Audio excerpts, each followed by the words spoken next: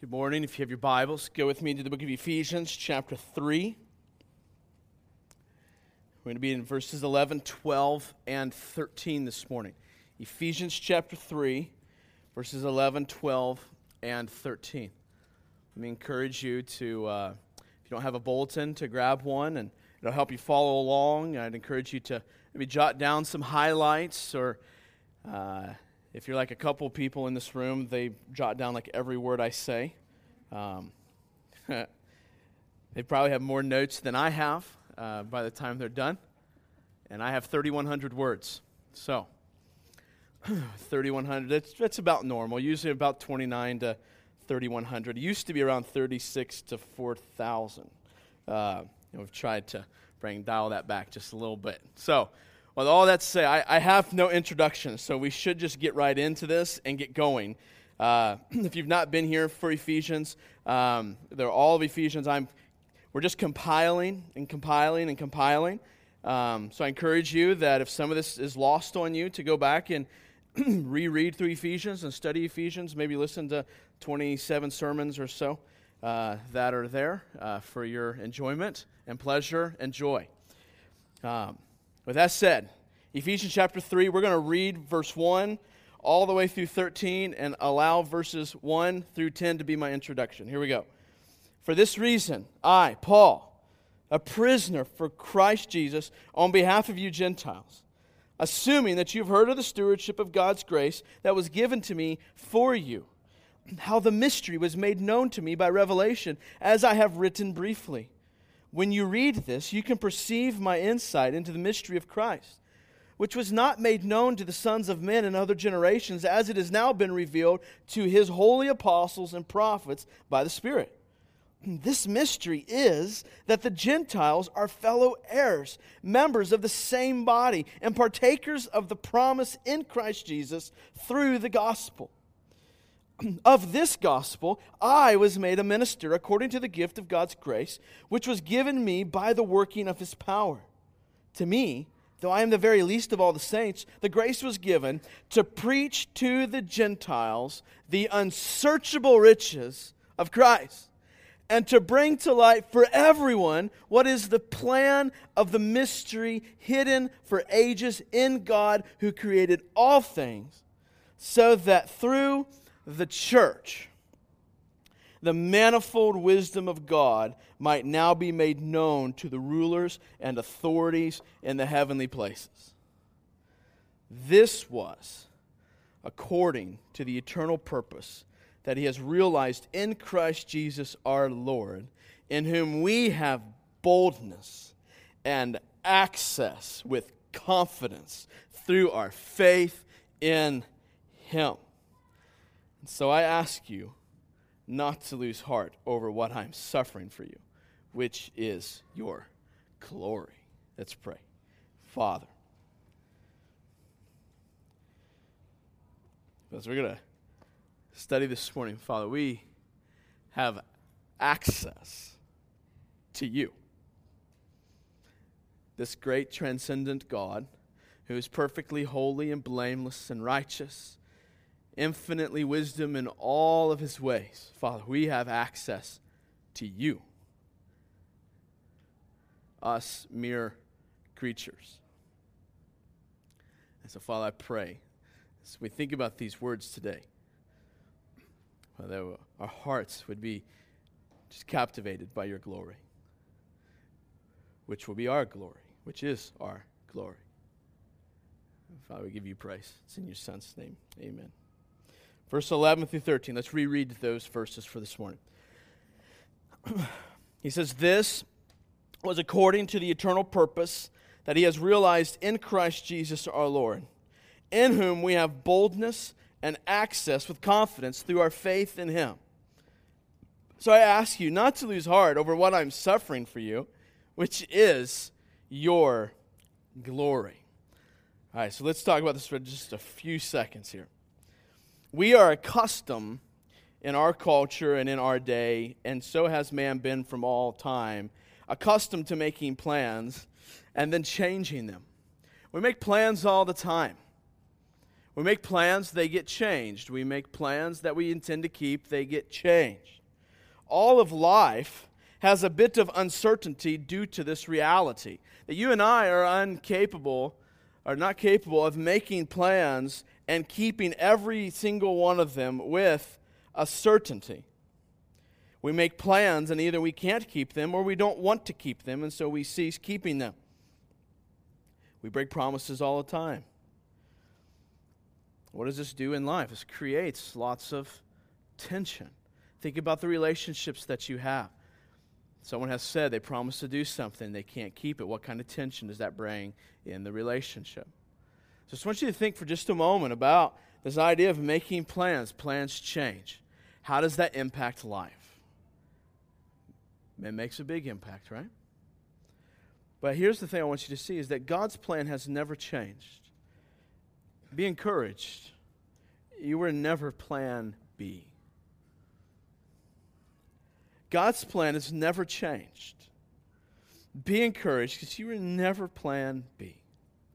Let's flesh this out a little bit. Verse 11. He says, this was according to the eternal purpose that he has realized in Christ Jesus our Lord. The question is for us to ask first is, what is the this? What is he referring to as the this? This equals God's plan to display his manifold wisdom through the church. Right? So what did we just read in verse 10? So that through the church, the manifold wisdom of God might now be made known to the rulers and authorities of the heavens. This was God's plan. This displaying God's great wisdom by taking these people and putting his wisdom on display with these people, through these people. That this was his plan. This church was his plan. And when you think God's wisdom on display through the church, I want you to think of this phrase. I want you to think of this word, really. I want you to think of kingdom. I want you to think of the kingdom. God's kingdom. If you trace the idea of kingdom all throughout the Scriptures, it's there all over the place, from the very beginning with Adam and Eve, all the way to Christ, and will be present when Christ returns. This idea of kingdom. Now, for those not familiar with the idea of kingdom in the Scriptures, here's what you need to know. You need to know these three very simple things. God's people in God's place, under God's rule and blessing. Let me say that again. God's people in God's place, under God's rule and blessing. You see that theme all throughout the Scriptures, starting with Adam and Eve. They were in God's place. They were living as God's people, and they were living underneath God's great rule and blessing until they ate of the tree, right? And then that kingdom was torn apart, right? But this is the church. You see, the church is not just a people saved from something, but a people saved to something, right? So typically, I know some of the churches I grew up in, and this whole idea of the gospel and being saved was just getting saved from hell. Well, that's half of it. The other half of it is we're saved to something. We're saved to something great. Namely, I'm wanting to argue, is the kingdom. We're saved to God's kingdom. We're saved to be God's people in God's place under God's rule. So we were not just rescued from hell, but we were actually saved to heaven. We were saved to be God's people. We're saved to live where God is, and we were saved to live under God's rule and blessing. So, this manifold wisdom of God is certainly, at the very least, the fact that he rescued us from sin and death, but it also includes the fact that he made us one new person, which is, again, a little bit earlier, particularly in chapter 2, that he has created these new people. These new people would be his people. And so this manifold wisdom of God on display is also not just that they are now God's people, but they now live under God's rule and blessing. And this is what we kind of talked about last week. And I felt like this was a helpful framing to talk about what we talked about last week. That part of that, if the church is God's kingdom, God's people, God's place under God's rule, part of that includes God's wisdom being displayed in the living out as God's people under God's rule and God's blessing.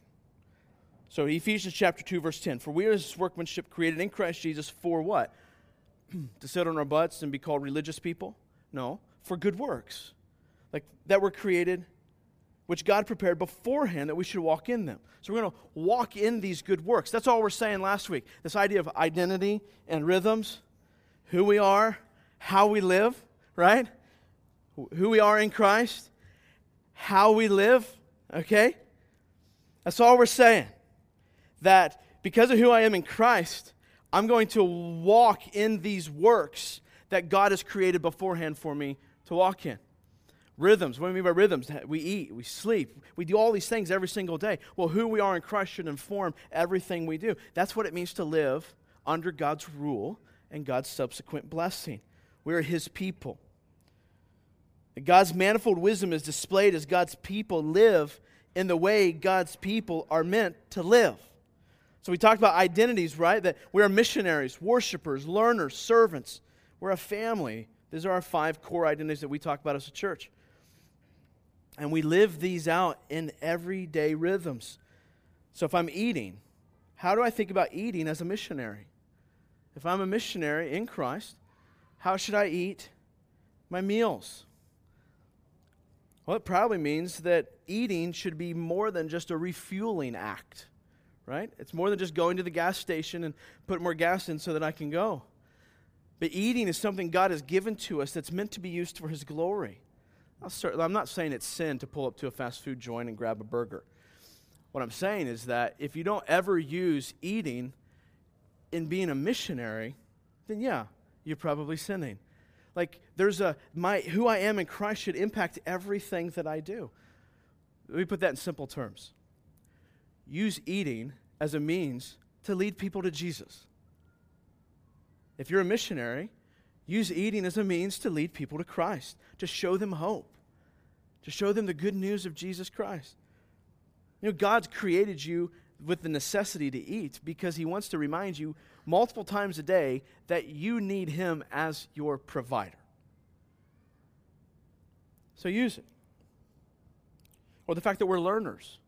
I do a lot of counseling and teaching that all fits underneath this idea of that we are learners over meals all the time. Always, rarely do I have a meal and just shoot the breeze, okay? I to talk about football every once in a while, that's kind of fun, but I'm having serious, meaningful, eternally focused conversations because I'm a learner. As part of being a learner, I also want to teach. I want to help other people be learners. So that's all we're saying, is that God's manifold wisdom is in part displayed as God's people live as God's people underneath His rule and enjoying His subsequent blessing.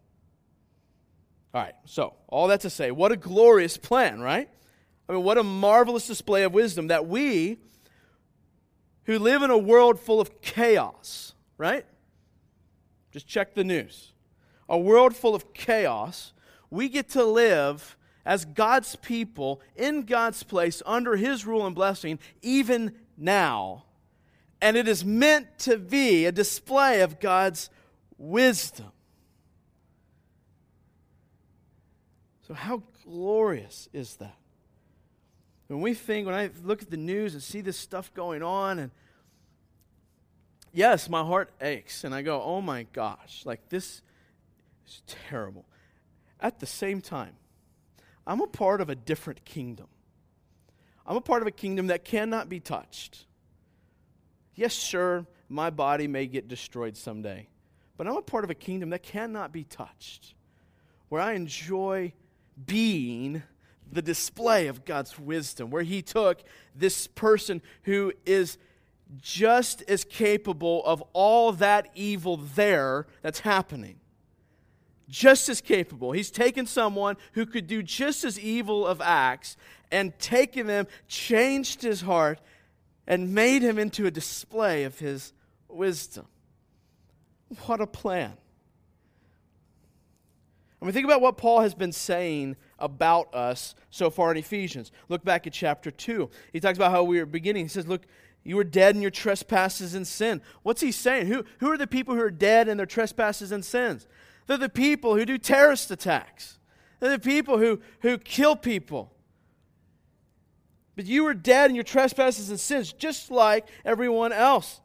You were following evil, following the course of this world, following the prince of the power of the air. He's talking about the evilness. You were this. So when we think in terms of what's going on in our world right this very second, at least what's been publicized, think, I was following that. And that's what Paul's been describing. He's been saying that about us. But the wisdom of God has been displayed in changing all of that in His people. People who were dead but now are alive in Christ. People who have been now raised up and seated in heaven with Christ. I'm talking spiritually. People who now walk in gospel rhythm every day. Try to. And those who are the recipients of God's great blessings. So God's changed all that. And this is how He displays His great wisdom. So this plan to display His wisdom in this precise way, I want to encourage you with this. That it has always been God's plan. This has always been God's plan. Many people, when they read their Bibles, right? Well, the Old Testament was God's plan, kind of like plan A, and we get to the New Testament and the church and all that stuff's kind of God's plan B. Look at verse 11. He says, this was according to the eternal purpose that He has realized in Christ Jesus our Lord. This was according to God's eternal purpose. This plan to take these dead people, make them alive, and make them display His great wisdom has been God's plan for all of eternity. Let me think about this with you for a second. We live in a world where it always feels as though we are someone's plan B or someone's means to an end. Right? You ever feel like someone's plan B? You ever get invited to go do something and find out that there was one or two people before that they asked that couldn't do it? Like, I mean, come on. I mean, how you feel, right?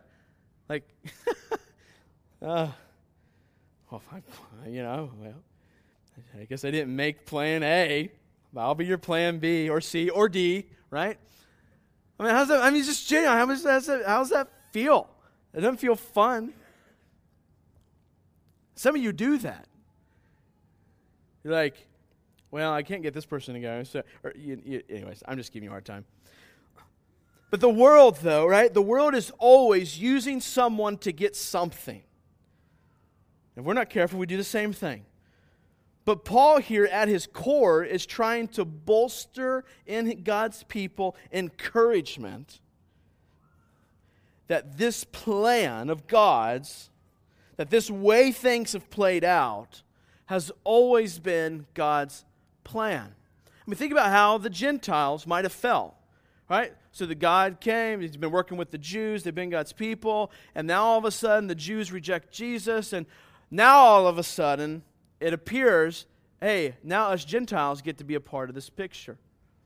And what's Paul say? Look, yes, you get to be a part, but this has been God's plan for all of eternity. That you're not plan B. This has always been... See, that's the thing, guys. God doesn't have a plan B. He never has a plan B. He only has a plan A, and it always happens exactly as He planned. He has a plan A.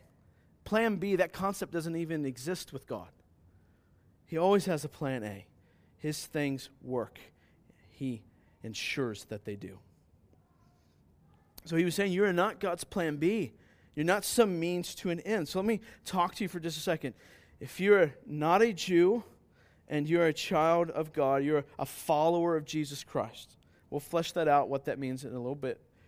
But for those of you who know, you believe you're a follower of God, I want to speak to you for a moment. Within that category of people, if you call yourself a follower of Christ, for those of you who are well aware of your sin and depravity, right? Let me speak to you for just a second. So this is someone who day in, day out reflects on their sin and understands deeply that I am in need of God's mercy. I want to encourage you with this. God's plan has been to display His wisdom through you as a part of His church for all of eternity. Okay? Even with your warts and your wrinkles and your deep, deep sin. Let me ask you this. Have you ever felt like you're a second-rate child of God? You know, I spend a lot of time, obviously, observing people. Observe people all the time. People in our church, people outside of our church.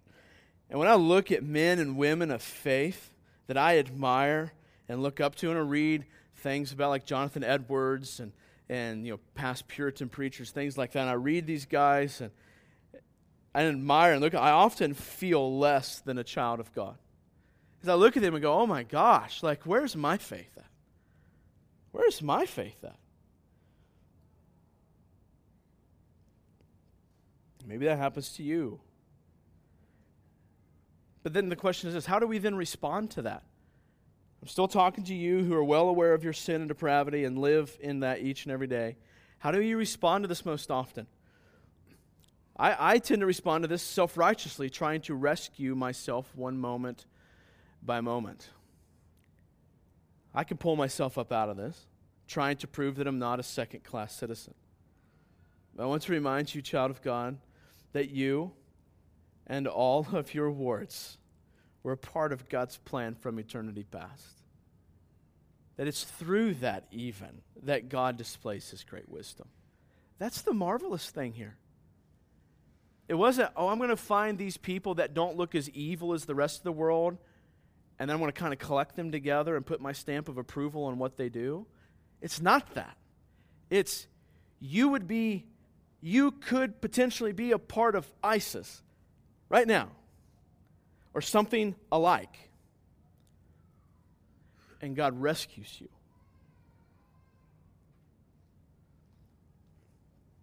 God rescues you. Your warts, your wrinkles. God takes that then and uses that in His marvelous grace and power to display His great wisdom. Why? Because He overcomes all of that evilness. So I want to encourage that you're a part of God's eternal purpose, part of God's eternal plan. When you think about sin and depravity each day, like I have to remind myself that I'm a part of God's eternal purpose. Chapter 2 said that I was dead. And what should I do with that? I need to own it, certainly. Own it, own my sin, and move on. Because the plan didn't stop there. The plan doesn't even stop at rescuing me from hell. Instead, the eternal plan of God finds its goal in displaying God's manifold wisdom to all the deadness for all eternity for God's glory. So God has taken my deadness, made me alive, and I need to own that. I need to know that. I still struggle with that sin, but the plan doesn't just stop in saving me from hell. It doesn't just stop in saving you from hell, you child who recognizes your wickedness day in and day out. The plan doesn't stop at just saving you from hell. It stops at saving you to the point where you are a display of God's manifold wisdom.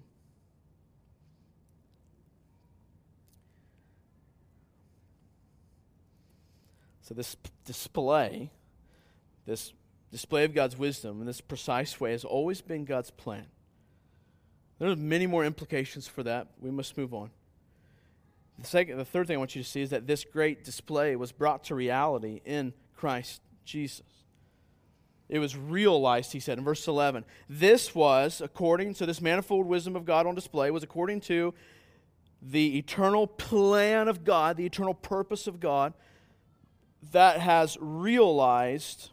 has realized in Christ Jesus our Lord. Let's talk about this for a second. This phrase, realized in Christ Jesus our Lord, is not describing the making of the eternal purpose. So if you're not careful, you can read this as going, okay, when God made the eternal purpose to do this display of His wisdom, when He made this, so in eternity past, when God decided, this is going to be my plan, He didn't think of that plan or realize that plan in Jesus, in the sense that He came up with it in Jesus. What He's actually describing when He says is realized in Christ Jesus is the bringing to reality the display of God's wisdom. So God's display of His wisdom is brought into existence through the Lord Jesus Christ. Does that make sense? Shake your head yes. Shake your head no. Okay. All right. So you're with me. If you said no and I didn't see it, I'm sorry. You can ask me afterwards. The display of God's wisdom, put it this way, is accomplished through the rescuing work of Jesus. He comes, saves His people. It's in His work on this earth that He brings to existence God's display of His manifold wisdom that happened in verse 10.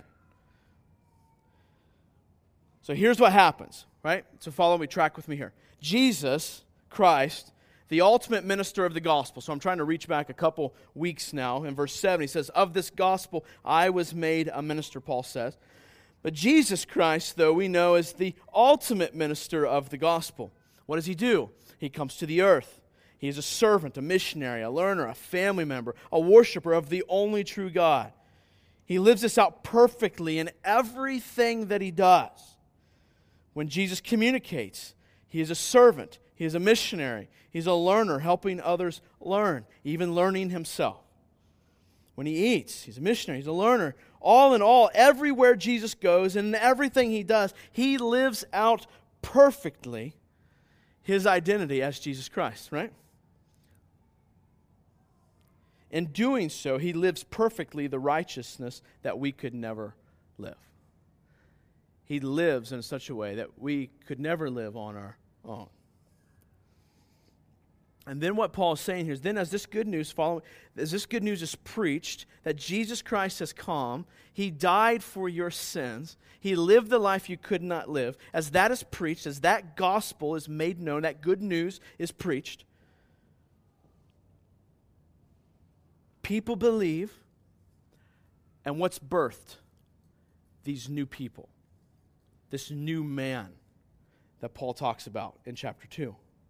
Next, these people are united together, we see in chapter 2, to be a holy temple for the Lord, to be a housing place for God's glory, to display God's manifold wisdom, as we just talked about. So the church displays the manifold wisdom of God ultimately because Jesus Christ came and did what we could not do. He lived representing and honoring God perfectly. And then now in Christ, we get to do the same thing. So what He's saying is that this plan to display His manifold wisdom was brought into existence, was made a reality through none other than Jesus Christ, our Lord. I mean, so there's lots of applications for that. I just want you to think at its core, you didn't bring this into existence. Okay? Your church membership didn't bring this into existence. Your baptism didn't bring this plan into existence. Jesus brought this into existence. Jesus brought and lived as the perfect person and displayed God's manifold wisdom. So, I mean, things like legalism, things like earning your favor with God, and things like that just doesn't make any sense if this is true.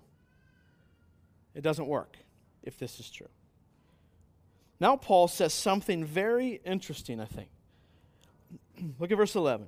This was according to the eternal purpose that He has realized in Christ Jesus our Lord, in whom we have boldness and access with confidence through our faith in Him. In this display of God's wisdom, we now have access to God. We now have access to God. I want to linger here for a bit.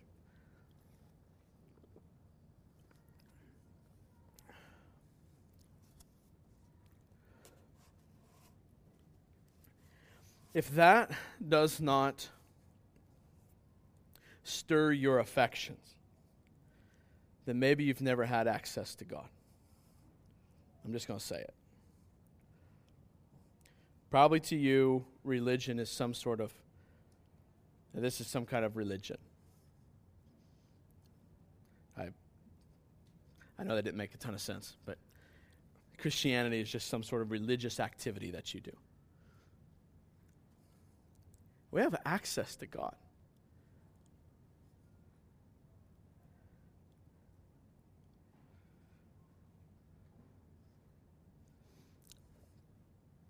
A couple misperceptions that I've seen, just observations on my part, of people who read this verse, in whom we have boldness and access with confidence through our faith in Him. Here's a couple of those misconceptions. One is, and this tends to be more in a emotionally driven, charismatic type context. Awesome, now I can have what I want because we have boldness with God. Right? I can approach God with boldness and confidence and express to Him what I want and need, and it's used as kind of a bolstering to go lay claim to what it is that you want. I have categorized that, in my judgment, as a misperception. On the other hand, the stiff Baptist, as I grew up in, oh great, now we can have salvation. Go believe the gospel and be saved. And we just kind of simplify what's going on in this verse of, okay, great, we have Jesus, we can go be saved. And I think this misses the point. Let's look at the context, okay? Just look at the context. A little bit of context is never going to hurt anybody, right? Verse 11 of chapter 2. He says this, "Therefore, remember that at one time you Gentiles in the flesh, called the uncircumcision by what is called the circumcision, which is made in the flesh by hand." Just, if you don't know what that means, that's okay.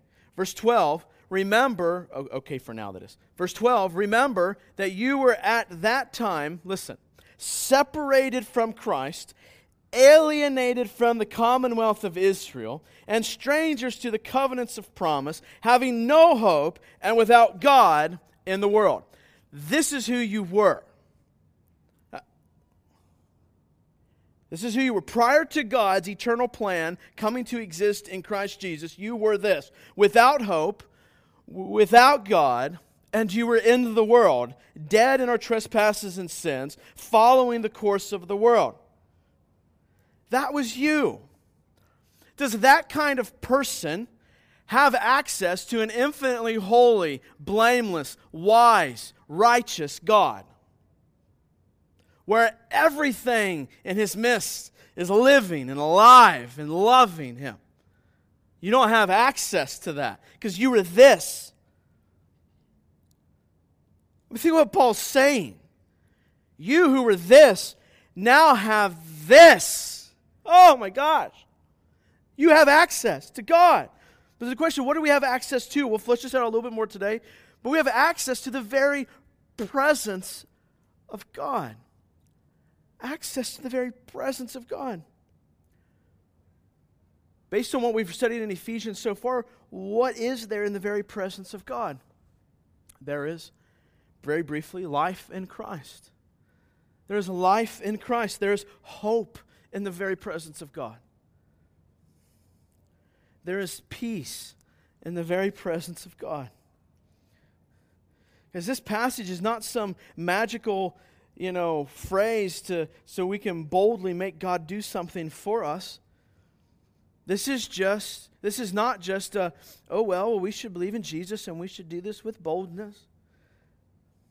No, what he's saying is that you who were without hope in the world, without God, dead in our sins, slaves to unrighteousness, captives to the evil powers of the world, now you find hope, life, peace, freedom unto righteousness, and followers of a holy King. You now find all of this and have access to all of this in the presence of the one to whom all of that radiates from.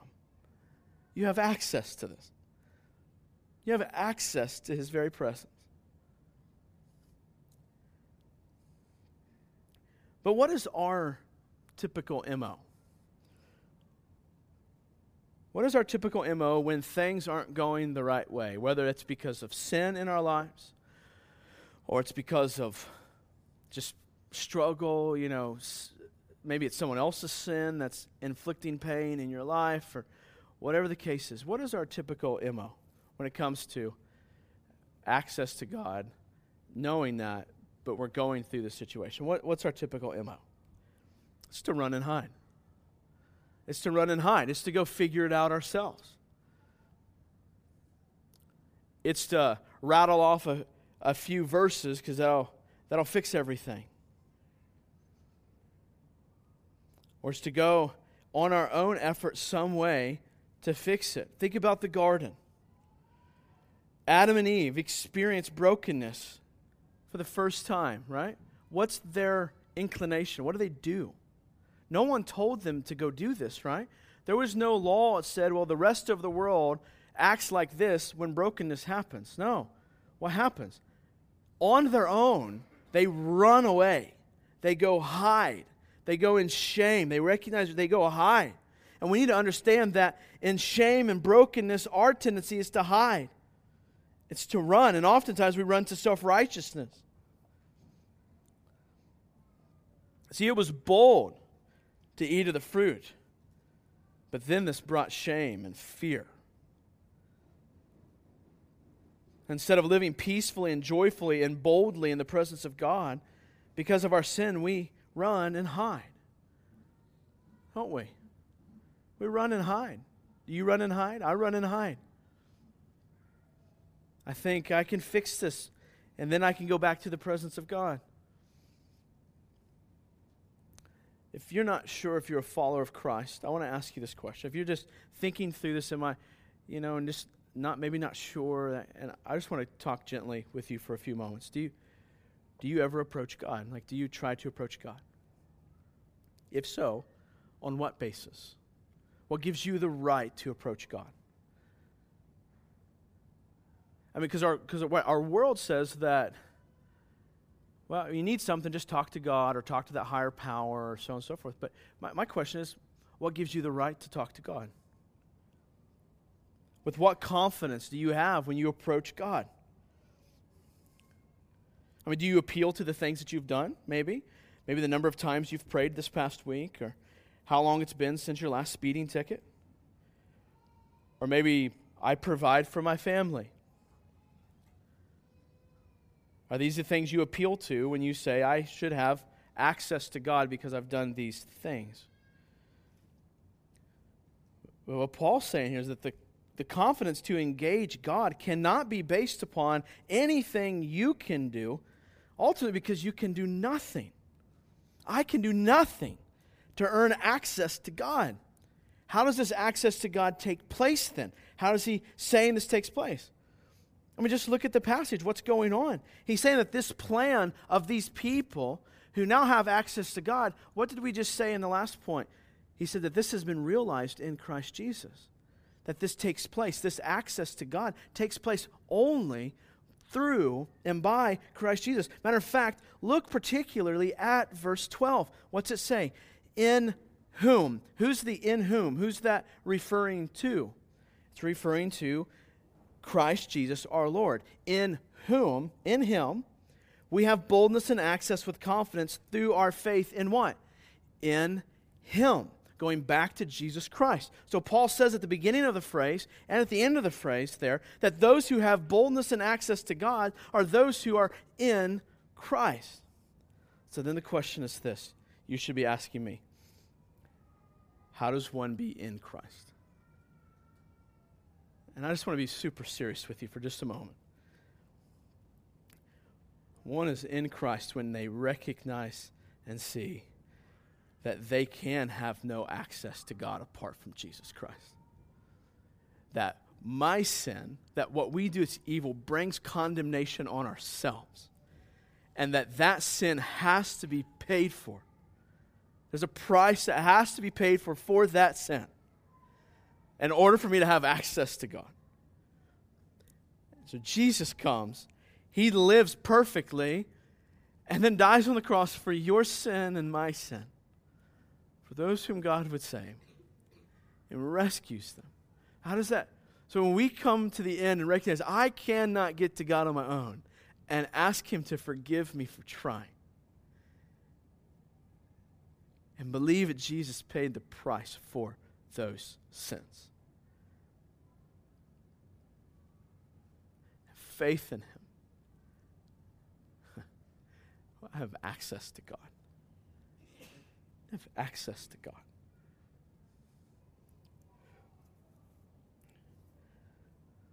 Let me encourage you. If you're not sure if you're a follower of Christ, if you're sure you're not sure you're going to heaven, if you're not sure you're a believer in these kind of, let me encourage you to start right there. We also encourage, if you just want someone to talk to through that, I certainly come talk to me. Would love to. Or anyone else in our church. Would love to. Now, for those of you who are sure that you're a Christian, or as sure as can be, let me ask you this. Do you live every day like you have access to God? Do you live every moment as though you have access to God? Think about that for a second.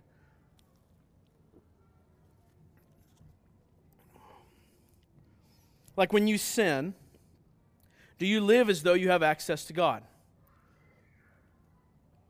Do you take responsibility for your sin and run to the Father for forgiveness, peace, and hope? Because someone who doesn't live as though they have access to God, when they sin, they take their sin and run and hide.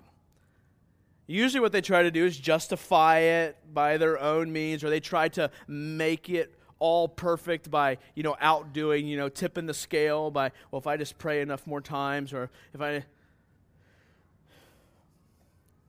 me ask you this. Do you run to God for mercy? Someone who has access to God runs to God for mercy. What does repentance look like? What does it look like to ask God to forgive you? It is begging for mercy, at least in part.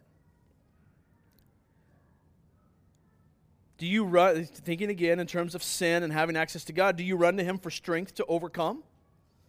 Do you run to God for strength to overcome? Or do you run to your self-help mechanisms to overcome sin in your own life? Listen. You have access to God, the very one who thought in His mind, I will create this person in this way, to look this way, with this many hairs on their head, to be this high, this short, this wide, this fat, this, all those dimensions, to have these wrinkles, these warts, that's going to go through this sin, it's going to go through this struggle, it's going to have these ailments, that's going to have these people around them, that's going to experience this kind of environment. That's the person that you have access to. Why would you go anywhere else? Why? Because you think you have a better plan. What's that? It's just self-righteous. It's just legalism. I can figure this out myself. Like, I'm preaching to myself as much as I'm preaching to anyone in here.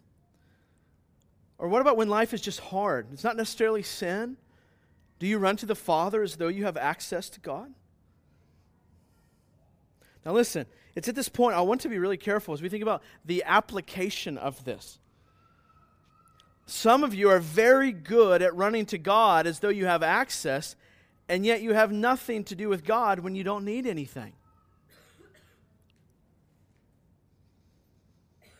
Someone who understands they have access to God is going to enjoy access to God as much as they can. It's to taste and see that He is good. What do you want? You want to taste more. But some of you are very good at running to God as though we have access, yet we have nothing to do with Him when we don't need anything. Maybe you rarely study your Bible. Maybe you put little effort into church life and community and Jesus' bride. And there's other indicators, I think, of this. But then when time gets a little tough or you want something, now all of a sudden, okay, yes, I have access to God. But I want you to understand who this passage is talking about before we talk about boldness and access with confidence, because this is crucial. There's a lot of Christians, I've got boldness and access, or think they're Christians, I got boldness and access with God. Well, this idea of the people who have boldness and access to God are described in a very particular way in this passage, beginning with this. So let's look at how is God describing, through Paul, the people who have boldness and access to God. Verse 1 of chapter 1. Do this. If you have your Bibles, go back there. I would encourage you to do that. Let's just look real quickly. First of all, to the saints who are in Ephesus and are what? Faithful in Christ Jesus. To those who are faithful in Christ Jesus, you have boldness and access with confidence to God. Verse 4. Those who have been chosen to be holy and blameless, those have access to God. Verse 5. Those whom He predestined for adoption as sons. So these sons of God. Of course, not gender specific there is not the point. But these sons of God, you have people who have obtained an inheritance. Verse 11. I'm going to move through these a little quicker now. Those who hope in Christ. Verse 12. Those who hope in Christ.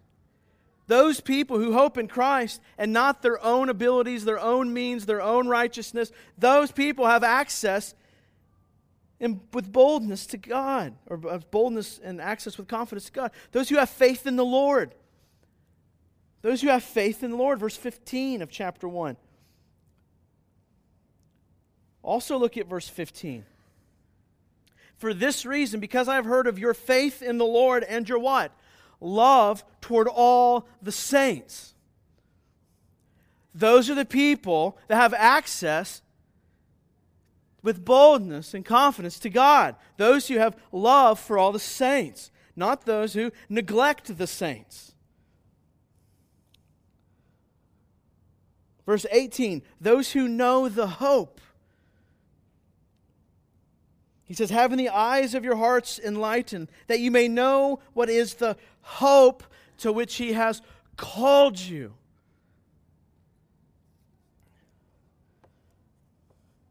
Chapter 2, verse 5. He says, even when we were dead in our trespasses, He made us alive together with Christ. Someone who has boldness and access to God has been made alive in Christ. They are now living in Christ. Right? Yes, that was a past tense thing he's referring to, but it implies an ongoing living in Christ. Those who walk. So let me clue you in to something here. This doesn't mean having a couple neat thoughts about Jesus each day. Okay? That's not what it means to live in Christ.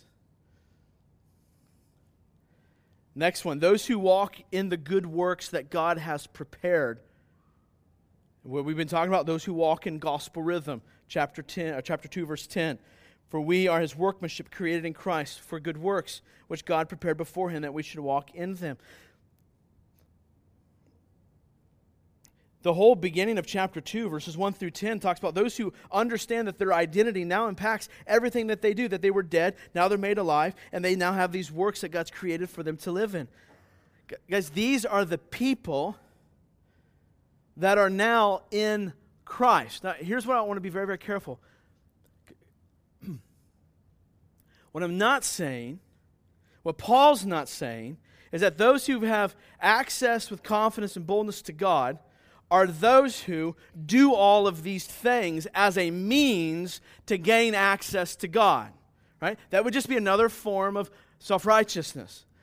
What Paul is saying is that those in Christ are these things and live these things. They are the ones who have access to God. Does that make sense? I'm not saying that we do these things to get to God. I'm saying they're a result of what God has done ultimately to bring us to Him. Okay. But where this is helpful for us, let it spur you on to see these things, this hope in Christ, this faith in the Lord, this love towards the family of God, knowing where our hope is, recognizing we were chosen, let us look to these things to help us gauge, like, are we a follower of Christ? Like, should I even have access to God? But then also, what does it look like for me to live as someone who has access to God? It's this way. It's with these things in mind. So these are the people that are now in Christ. So Paul says, these people, they look this way, they're in Christ. And these are the people that are now, again, the display of the manifold wisdom of God. Now look back at verse 12 of chapter 3, where we're at. In whom we have boldness and access with confidence through our faith in Him. So it's in Christ, follow the logic here, it's in Christ that we have access with boldness. It's in Christ that we have boldness to walk into God's presence. All of these things that we just talked about, that we just listed out, are evidence for those who are in Christ. And those who are in Christ are the only ones who have boldness and confident access to the presence of God, where there is peace, life, hope, and living. You see, we have boldness and access with confidence to the very presence of God. To the very presence of God. We're going to have to pick up the pace here so we can get done today. But we have boldness and access with confidence to the very presence of God. Paul has gone out of his way to make this declaration of assurance as strong as possible for his readers. He is trying to build this case for you have access and boldness to God. You see, we who were once aliens to the promise of God now have not just access, but we can walk to the Father with confidence and boldness. This is not confidence and boldness to go to God. Paul's intent here is not to say you have confidence and boldness to just go ask God for whatever we want. No, he's saying we have confidence to access the presence of God where peace, joy, and life finds its origin. That's what he's been describing. He's been describing what is there with this thing with God. What's in God's presence? There's this inheritance. There's life. There's peace. There's living. We can boldly know and access the one life giver of all. And here's the other beautiful thing for us to be reminded of is this. Our Gentile access cannot be hindered by the hostile powers and authorities. The sons at work, the sons of disobedience now at work in this world, that they cannot hinder our access. Our access is not based upon flesh. They can take our flesh, but they cannot take away our access to God. Very briefly, boldness. What does he mean by boldness? Because I want to make sure we understand this. God is not your genie in a bottle. What he means, I think Paul means here by boldness, is a joyful confidence to enter the presence of God based on Christ's saving work. So I can boldly, joyfully go into His presence. It's not all right, God, here's what I need you to do for me today. It's all right, God, thank you for what you did for me already in Jesus Christ. Now let me submit my plans to you, Father. Confidence. What's this confidence? We have assurance and certainty with which we may enter God's presence. So, Christian, let me ask you again, if you're a follower of Jesus Christ, when you sin, why run away and hide? Do you not know that you have access to the very one who before time began planned to display His wisdom through your redemption? He knew that sin. Like He knew that was going to happen. He knew it. Adam and Eve, why did you go run and hide? God knew it. Well, they recognized their shame, and that's a good thing. Redemption had not been provided yet. You start to see that come to be foreshadowed there in the beginning of Genesis. But now we, particularly post Jesus Christ and his sacrifice, why would we run and hide? That's just crazy. Have you ever thought about that when he planned this, he knew the very sin that you would struggle with this day, or yesterday, or the day before, and that you are not some second-class citizen, some plan B, but a fellow heir with Jesus Christ? How about when life hits you broadside, not necessarily sin-related? Do you not know, little child, that you have access to the very one who granted you access, knowing what struggles would attack your heart this day? That it was even a part of his plan.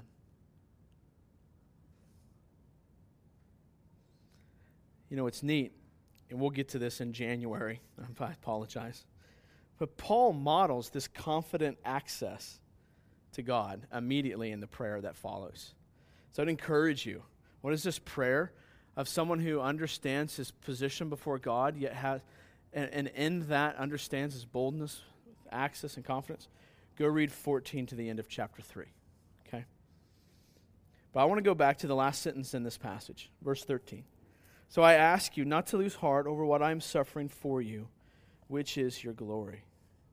So Paul now draws out the implications of the great truths that he has set before them. This is what you need to understand. Okay? Paul's been delivering all of these great truths. And now he's talking about what has happened to him because of his belief and adherence to these great truths. Okay? We can't miss that. When Paul draws out these implications, Paul has written about the eternal purposes of God. He has written about the place of his Gentile readers within the divine plan. This is God's eternal plan, and now it includes more than just the Jews. And Paul has written about God's plan for Paul in all of this. And what's he do? He says, I don't want you to lose heart. I don't want you to lose heart. He says, do not lose heart over the results, or what I want you to see is, do not lose heart over the results of being a display of the manifold wisdom of God.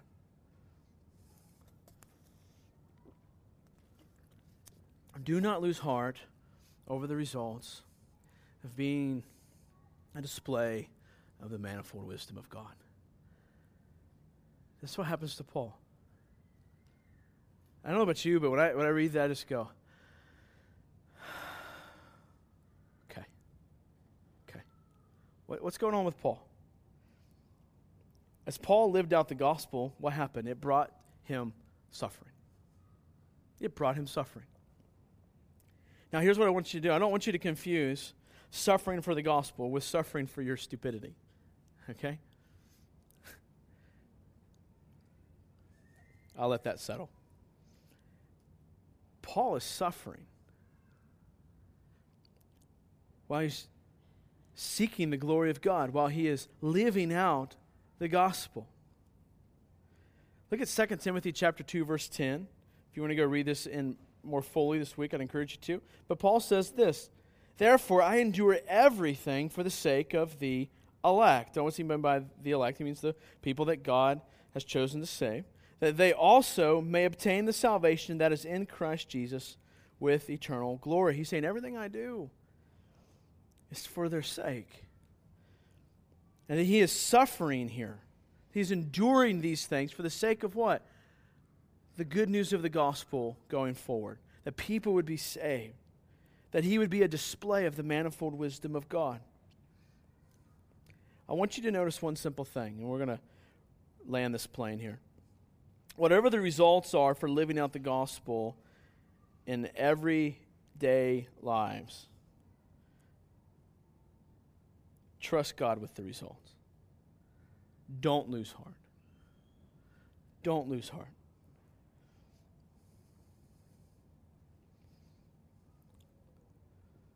Paul is saying, I am living out the gospel, and it has brought me, and Paul means physical suffering. It has brought me physical suffering. I am living out the gospel. It's brought me physical suffering, but he says this, don't lose heart. I mean, think about the ways in your personal life that you can live out the gospel with intentionality, right? So living out your identity in your everyday rhythms, okay? That would bring you suffering. Maybe not physical suffering, but that would bring you suffering. Let me give you one. Let me give you an example in my own life. Sometimes it's easy to lose heart when my kids are a little grumpy because a house gathering goes a little late. Right? Sometimes it's easy to lose heart. Now, what most of us would say, to kind of get over that, we'd say, well, Paul suffered in chains and tormented physically. I can surely deal with some grumpy kids. And yeah, that's probably true. But listen, I want to encourage you this way.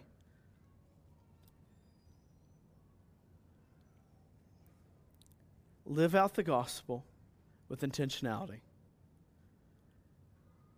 And don't lose heart at the results. Okay? There's going to be things, like, look, on Tuesday nights, we choose to delay the bedtime of our kids for the good of the church.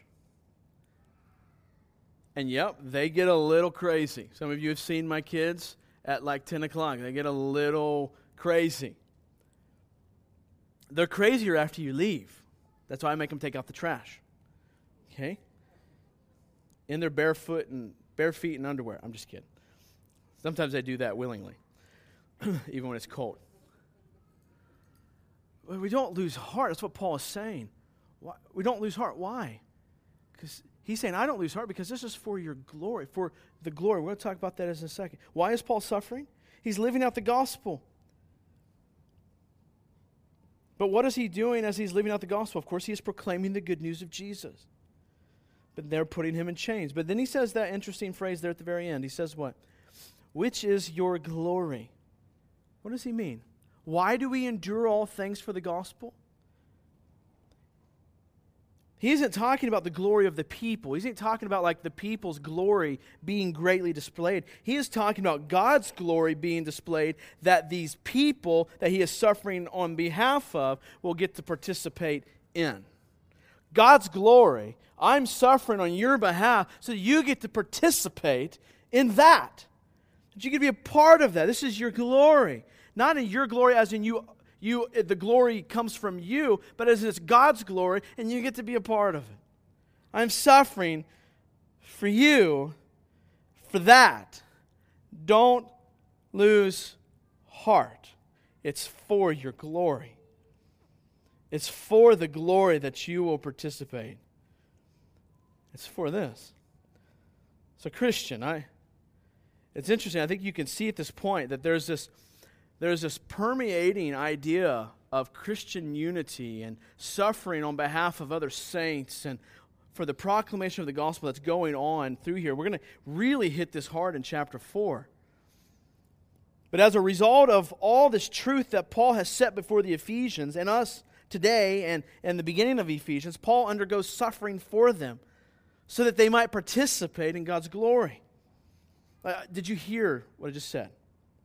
Paul was suffering on behalf of his brothers and sisters in Christ. So I want to ask you this question. When was the last time you suffered for the sake of a brother or a sister in Christ? Like, when was the last time you lived with intentionality the gospel out, particularly for the benefit of a brother or sister in Christ? Are we leading our kids to do this? Are we leading our kids to sacrifice for the sake of a brother or sister in Christ, particularly if our kids profess Jesus? Lead them in this way, both by giving them opportunity and pushing them, and by us modeling it for them.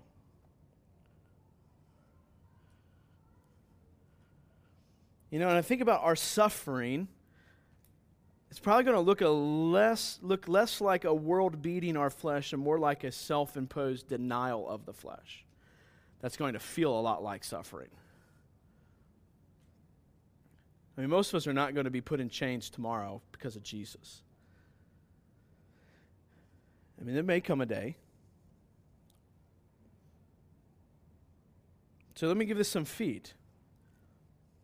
Just some examples. Crucify your flesh and give up some TV so that you can read your Bible and we can all grow together in the Word. That's probably, for some of us, going to feel like suffering. Okay? Now it's pathetic. I get the smirks. I'm with you. It's easier to veg and be stupid for a few moments. All right, crucify your pride in your parenting so that we can honor God together in parenting. That's going to feel a bit like suffering. For what? The sake of our brothers and sisters. Give up my self-justification and accept exhortation so that we can grow in holiness. How about this? Stop saying you're crazy busy and just own the fact that you don't steward your time well. Right? Slow down. Slow down. Okay? Slow down. I'm not saying you're absolutely... anyways, I'm not going to caveat that. Let it sit where it goes. How about we give up looking out for ourselves and give ourselves to our brothers and sisters? Again, this is kind of the undertone of what Paul's talking about here. This unity in the body is where he's going in chapter 4. So some of this is looking ahead into chapter 4. But what you hear Paul saying, though, is that I am suffering for you. Don't lose heart. So, if something I said in there offended you, then go pray, okay? Let me land the plane with this. It is through the church that God's manifold wisdom is displayed, right? Let me kind of bring this in right here. It's through the church that God's manifold wisdom is displayed. It is through the people collectively that God has united as His people who display His wisdom, right? So we've been talking about last week and this week. It is the rescuing of a people who now love and cherish the Father and seek to know Him in prayerful study of His Word. So let me say this to you. If you're a child of God, if you are a follower of Jesus Christ, you have access to the Father. And I hope you realize that today more than you ever have. That you have access to the Father. That you can intimately know and love the Father and know that you are loved by the Father. You have access to the Father. In His presence there is life, there is peace, there is hope. And as I said before, oh child of God, why would you look anywhere else?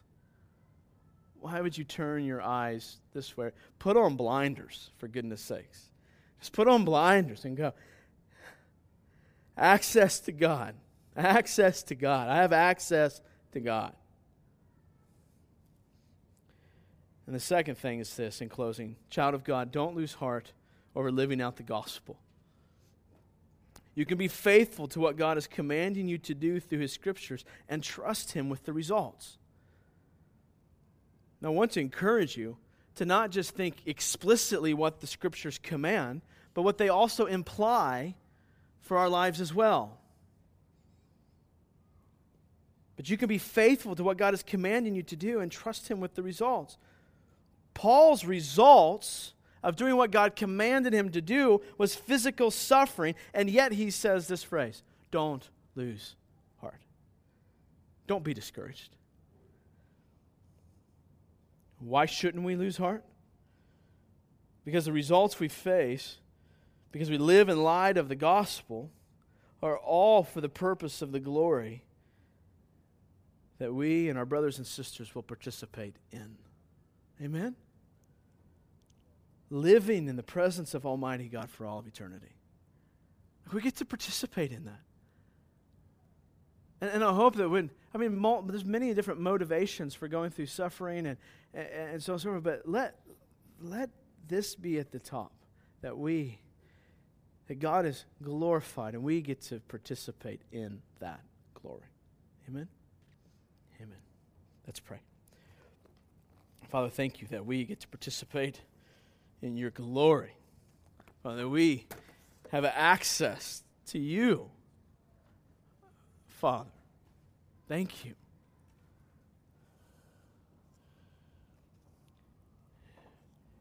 Father, thank you that we don't have to maneuver life and arrange pawns and pieces on the chessboard in such a way to try and orchestrate our own access to you, Father. But you, knowing that we could never orchestrate our lives in such a way that would grant us access to you, have provided a way. As Paul says in verse 12, that it's in Him. Father, it is in Christ alone that we have access to you, Father. And Father, we don't have to run in shame and hide when we sin, but we have access to you, Father. You granted us access before the beginning of time, knowing even the sins that we would struggle with, that you paid for those with your Son's blood and have granted us access. So when we struggle, we can run to you, Father. And also, Father, that through Jesus Christ, that when we are struggling with things that aren't sinful, that are just life and painful because of brokenness in this world, and we have access to the one who controls it all. So, Father, let us run with boldness and confidence, Father. And if there's anyone here that doesn't know if they have access with boldness and confidence, Father, let them either sort that out with the truth taught them today, or Father, let them seek out someone to help them work through this today. Father, we give you praise. Father, for it's in Christ alone. Amen.